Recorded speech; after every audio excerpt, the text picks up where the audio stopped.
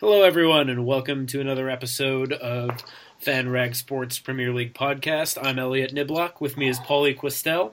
We are without Seb Noren as he is stranded in Stockholm, although I think it's actually the snow in Chicago that's preventing him from coming into America at the moment, not necessarily in Sweden. Although, let's be honest, I have no idea what it's doing in Sweden. How's the weather in New York, Pauly? New York, it was fine. I just got back to New Jersey, and there's like snow and ice all over the place. I don't know when that happened. It's a whole different world on the other side of the Hudson, huh? Yeah. Well, we are going to kick things off right away with the premier fixture of the weekend in the Premier League, and that is, of course, the first match on match day 27. Tottenham host Arsenal, not at Tottenham's normal home ground, but at Wembley. Arsenal coming off a scintillating 5-1 victory during their last match day. Tottenham being able to just barely eke out a point in a controversial draw, although that might have felt a little more victorious given the way that they were able to snatch that point at the end. Pauly, how do you see things playing out at Wembley between these two local rivals? I feel like this is one of those, like, you have to throw away the record books things. Like, especially, like, it just seems like no matter what's going on with these two teams, like, Tottenham can never get over the hill and beat Arsenal.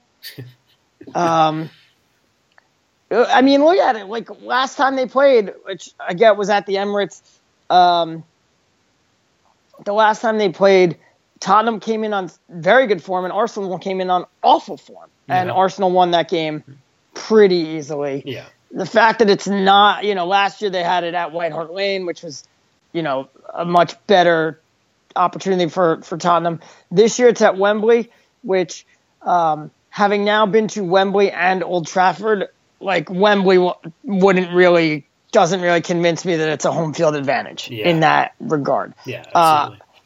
I thought it was cool when I was there, and then when I went to Old Trafford and experienced what Old Trafford was like, it kind of just made me feel like Wembley was just like watching an actual important, like an actual meaningful game, but like just in any old modern big stadium. Yeah. Having said that, this is a game like Tottenham are trying to really get themselves back into the top four. They are on great form. If you look at it, they haven't lost a game since like October, or they haven't lost something like that. Their home form, which started out so bad, and by so bad we mean like they dropped like 2 points all year last year at home. They've dropped like 3 or 4 this year. They just happened to do that right at the beginning of the season, and it was like we already dropped more points. They're actually on really good form, and this is the match where you really need to establish we're back in the top 4 hunt. Arsenal, you're out of it, and Chelsea, you're kind of falling out of it, and we're going to establish ourselves here. And again, like, throw away the record book, but like when you think about it this year, this season alone, Arsenal have sold players to Liverpool, Manchester United, and Chelsea. Mm-hmm. How can you consider them like a top 4 team? Oh, that's a ridiculous statement. I think that's absolutely a ridiculous statement. I think that Arsenal are certainly a better team than they were a month ago before most of those signings happened, right? Like, and I think that,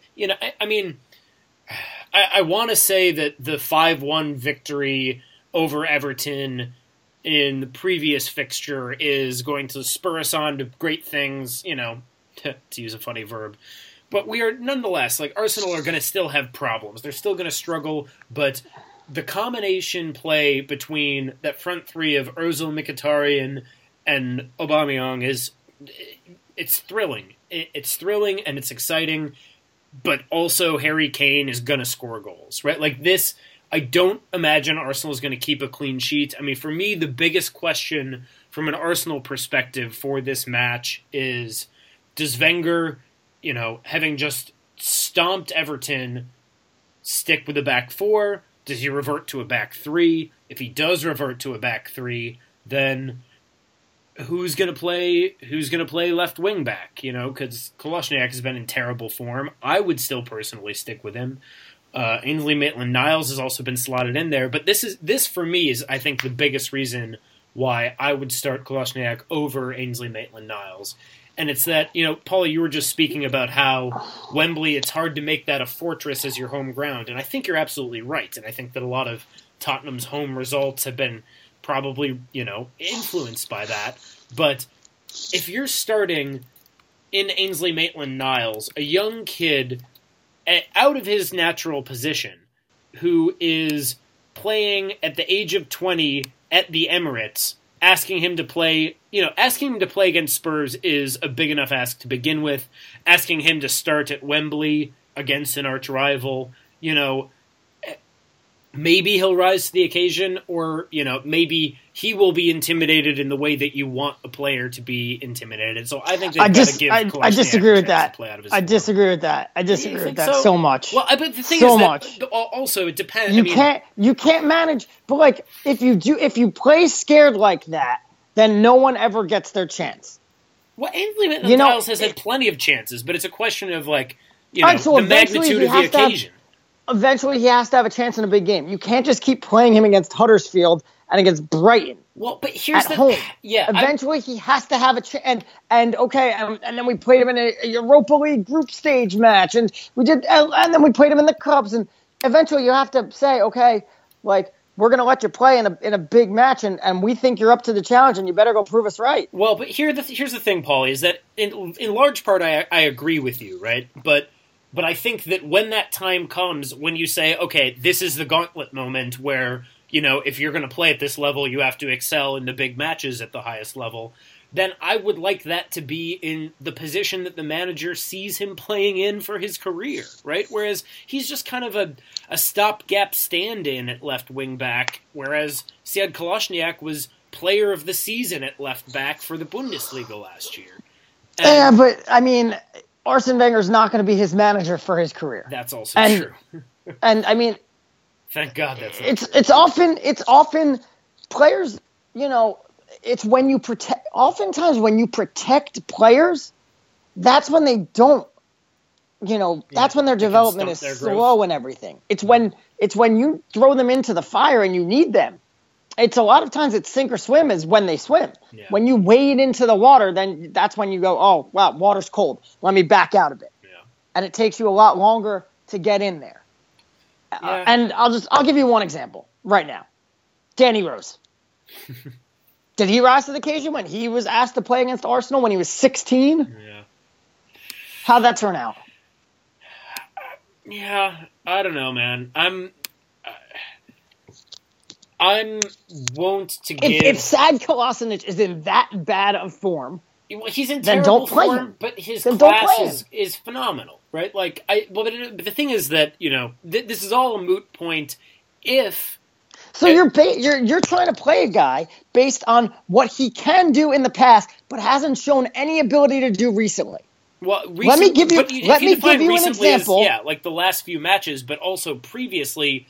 He was phenomenal in the beginning of the season. I think in the beginning of the season, but we're not in the beginning of the season anymore. But this is what happened to Zlatan Ibrahimovic last year. He was phenomenal in the beginning of the season, and then he wasn't. Then it became winter, and you're playing in the English winter, which is brutal in different ways than it is in other places of Europe. It's not freezing cold, but it feels freaking cold. I sat at Old Trafford last week, and I sat there wondering how and why anybody chooses to play there and how they're able to play. I wasn't even getting wet. I'm under a roof, and I was like, at one point, Marcos Rojo hit the floor and a puddle came up. And I went, how is anybody playing? Like, how are their feet not soaked? My feet are wet. How do you do that? And so the English winter is different, and sometimes players start out hot, and then the winter comes and things go poorly. And you're picking a player based on what he has the ability to do, but not on anything that he's shown, which I'll give you an example of a team that did that recently, and it ended up blowing up in their faces, and that's the U.S. national team and Michael Bradley. Yeah. Okay, well then, Pauly, let me ask you this then. Because they didn't want to give it. They didn't want to go to an unproven player. Okay, well, if that is if that is the case, then do you think that even in an away game against an arch rival with an overall abysmal away record in the league this season, Arsene Wenger should stick with a back four instead of reverting to a back three, so the question of a wing back is a moot point? He probably should, because Arsenal, really, the back three hasn't exactly... I know they went to it for a while over the last couple of years. Well, I mean, it sparked them to success down the stretch of last season, but it was, a dire straits move, and I think that the dire straits move this season, the equivalent, is the transfer market and not the formation change, right? The signing of Aubameyang for, breaking the transfer record again, and... I don't know. I think that Arsene Wenger should, you were speaking earlier about form, right? Like, well, speaking on form, doesn't matter if it's home or away. He's recently gone on record saying he thinks the difference from home or away shouldn't matter at all. Then, Then why won't you start Ozil and Mkhitaryan at the same time if you're away from home? Well, no, yeah, you should. But you absolutely should. And also, speaking of which, one of the things that you've said on this show, and Seb has as well, is that you're only as good as your last game. Well, your last game was phenomenal. You played a back four, so play a back four. Like, I understand tactically how going away from home in a big game, you might want to set up slightly more defensively, but particularly because of that question mark at left wing back for me, I think... Okay, you go with the back four. It worked for you last time out. If it doesn't work for you this time out, so be it. But you just hit 5 goals against a team that, was terrible earlier in the season, but has been less terrible in the recent past, speaking of form. So, go into Wembley, play for it at the back, play that attacking front three, and, see if the chemistry between Mkhitaryan and Aubameyang and the playmaking ability of Ozil can't combine to... do some things in the biggest stadium in London. Right. Well... I'm sorry, I completely spaced out. That's all right. That's all right, Pauly. Yeah, Pauly's between train rides and a hockey game, so we'll let that and slide. Jet lag. And yes, that as well. So moving up towards a city, speaking of Old Trafford, that you were recently in, but across the way at the Etihad... Man City are coming off a pretty surprising draw in their previous fixture, and they're going to try to regain some form after dropping points at Turf Moor as they host the Foxes of Leicester City at the Etihad this weekend. I mean, one of the things that Seb and I talked about, neither of us really thought that this was the case, but, anytime a team that seems like they're, maybe this is going to be their year, has what subsequently you look back on as history is an epic collapse, there's that one moment that you think, wow, that maybe this that was is not where it all it. went wrong. This is not it. No, it's not it This is the time to actually slip up, because then you can get your head on straight when the Champions League comes back, like next week. And for City, I believe it's in 2 weeks. Furthermore, being at Old Trafford when Burnley scored that goal was really cool. I got into Old Trafford and they had the game on in the concourse, so it was like really cool. Everybody was just standing out there watching, which was really cool. Other than the fact that there was just a sudden cheer and then it died out. Because everybody remembered that City have already won the title? No, it was just because then people cheered again when it was when the game ended. They're like, this is a great result, we can gain points on them today. And it was like, I was like, what? Why did the cheer last 5 seconds after Burnley scored? That was a huge goal. I was like, if this was America, we'd still be jumping up and down. Yeah. I was like, come on. I don't get it. Maybe it's because I was in the family, the Stretford end is oddly the family stand. Yeah. I don't know what it was. Second of all, freaking Pep coming out there afterwards and then bitching about Burnley playing long balls and playing British football. That's probably my biggest pet peeve whenever a foreign manager signs on to manage in England and then complains that teams are playing the English way. Yeah. What did you expect, idiot? And as my friend pointed out, Burnley got the draw. They played long balls, and they got a draw against Man City, a team that is better than them in every position on the field. So obviously, the tactics that they used was the right decision. Well, here's a question for you. Speaking of foreign managers, although one who's had a slightly longer tenure in the Premier League.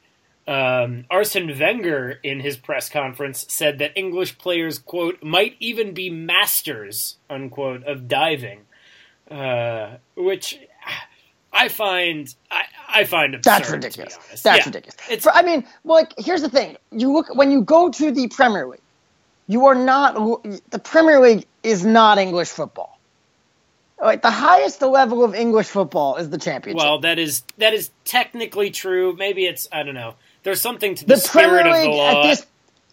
The Premier League at this point is just an international mixture of different cultures and styles that is based on the players that you have at your disposal and the managers. Because the managers, for the most part, aren't British, and the players, for the most part, aren't English. Yeah. If you go down to the Championship, everybody plays the same way. Yeah. Well, we are going to take a quick break, and then we'll be back with a bit of transfer news before we move on to our scoring predictions for Matchday 27. So stick around. And we're back. All right, speaking of foreign players coming in to play the English way and play in Manchester as well, except not this time. Manchester United legend, is it legend? Can I use the word legend?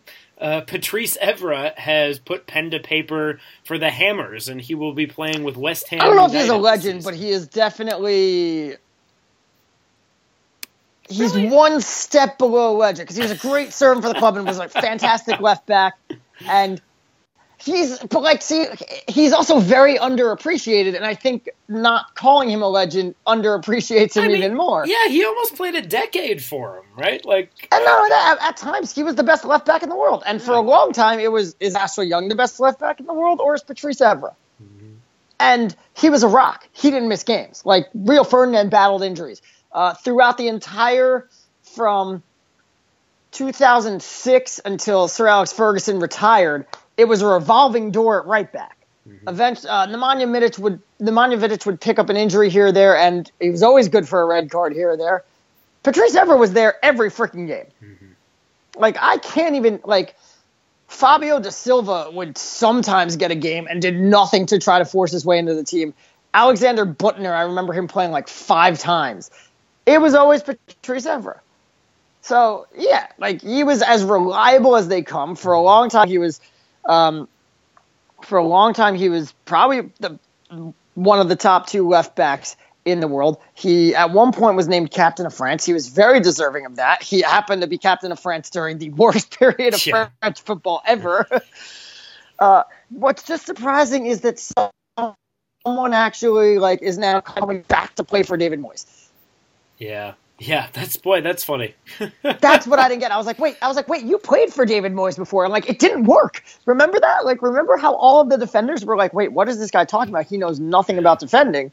And you're signing on to that again? Yeah. That doesn't seem to make sense. He has the ignoble, I don't know, it's both an amazing achievement and also kind of heartbreaking at the same time.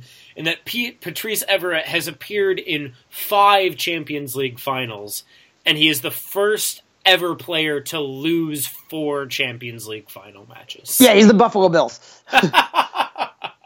Or the Minnesota Vikings, but, not quite that level. How many times has he lost to Barcelona? At least 3. Yeah, God. He must hate Messi. Was he on Juventus last year? Yeah, well, he was with Marseille last year. He lost to Barcelona in I think the 15-16, 14-15. I think it was whatever year Juventus played Barcelona is when he lost to them. Yeah. Plus 2009, plus 2011 with Manchester United. When else did he make the Champions League final? Oh God, who was he? No, he made it with them.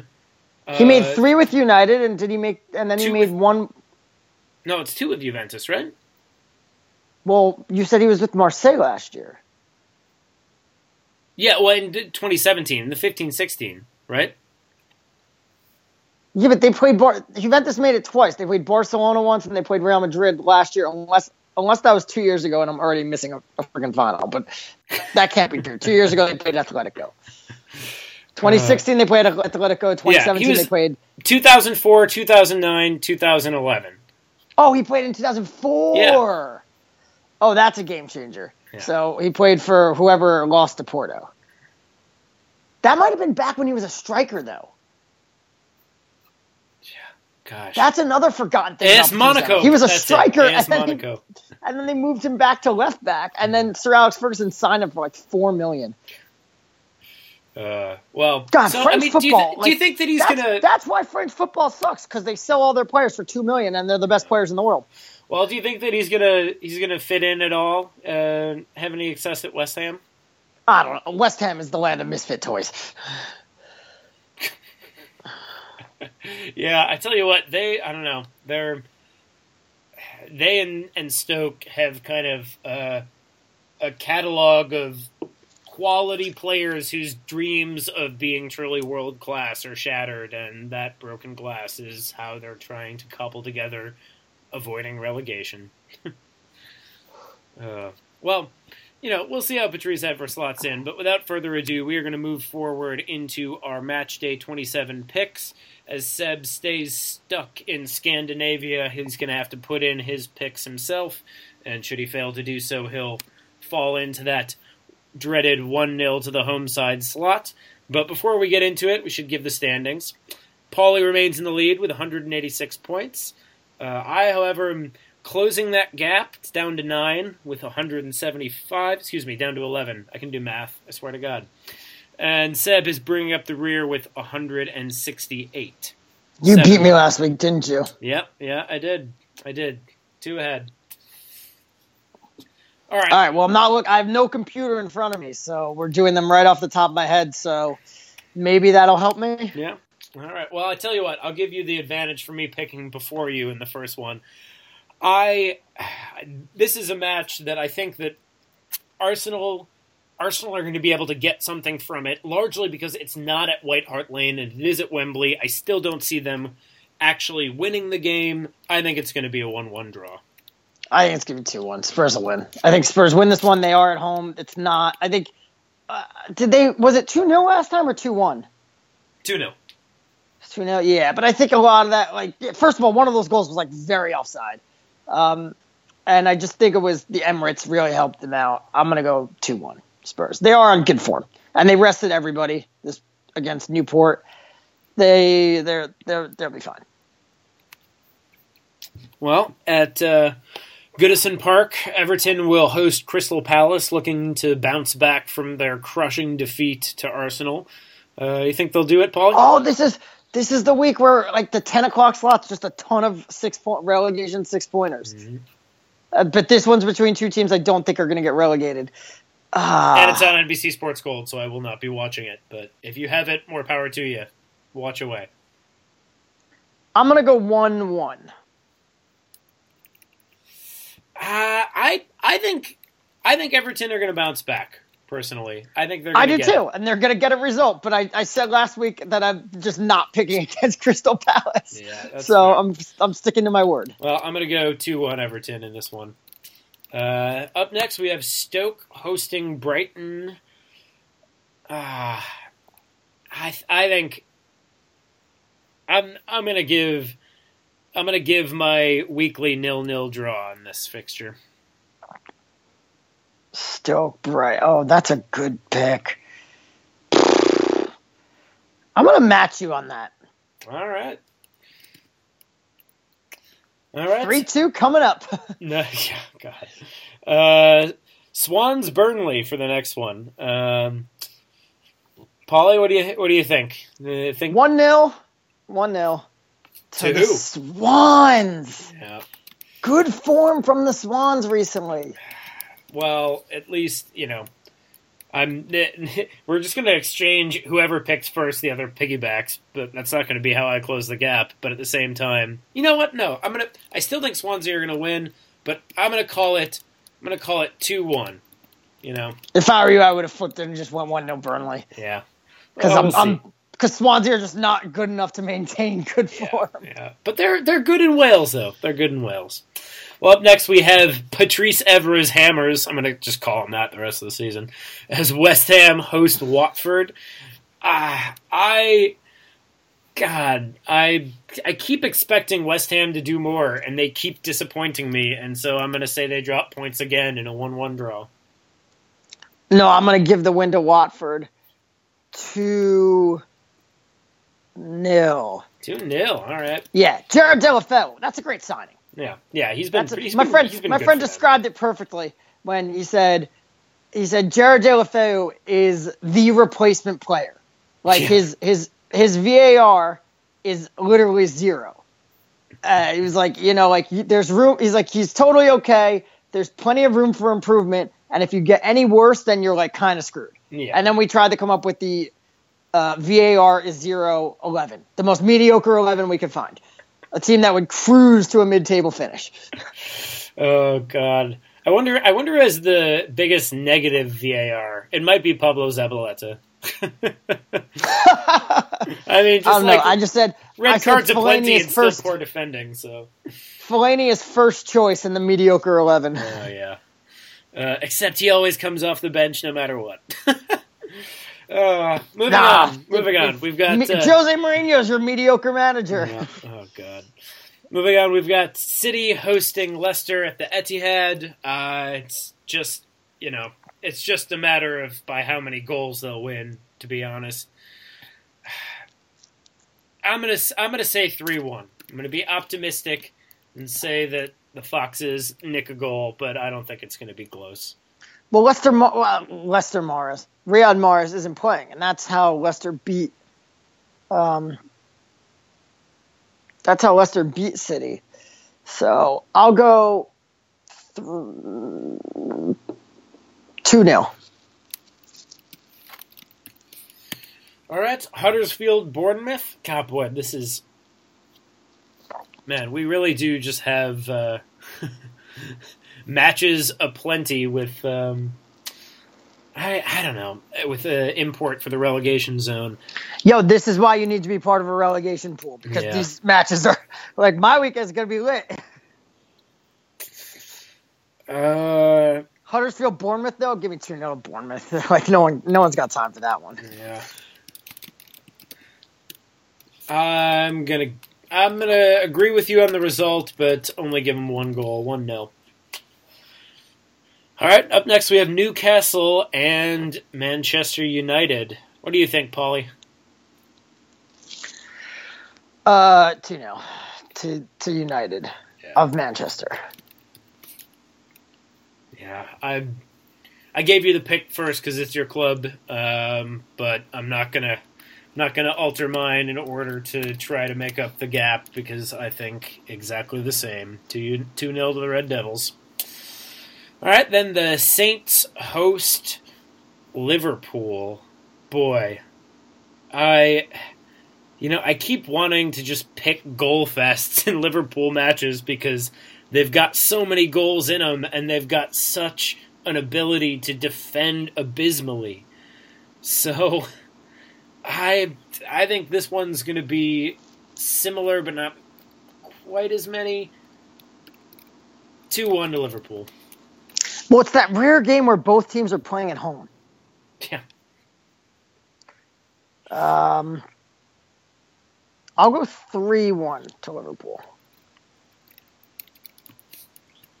All right, and finally, the Monday fixture is Chelsea looking to regain some form and maybe even save Antonio Conte's job as they host West Bromwich Albion. Boy, if they drop points in this one, then he's definitely getting the axe. Do you fire a coach right before the Champions League? Roman Abramovich would fire a coach right before, that coach was about to marry his daughter. Yeah. It's funny, I was trying to think of a wedding analogy, too. All right, give me 2-0 to the Blues. Yeah, they've got to turn it around, and I think that this is the moment in which they do that. Do I give West Brom a goal? Nope. I'm going to pick the same again. I'm going to hope to make up that gap elsewhere. All right, well, there you have it. Hopefully next week we'll have Seb back and we'll have our full complement. As for now, you can follow us on Twitter. I am Keats Was Better. Pauly is P. Kwestel. Be sure to give FanRag Sports a follow as well. We'll be back next week to talk to you about what happened on Match Day 7 and look ahead to both further Premier League action and the Champions League. Until then, take care.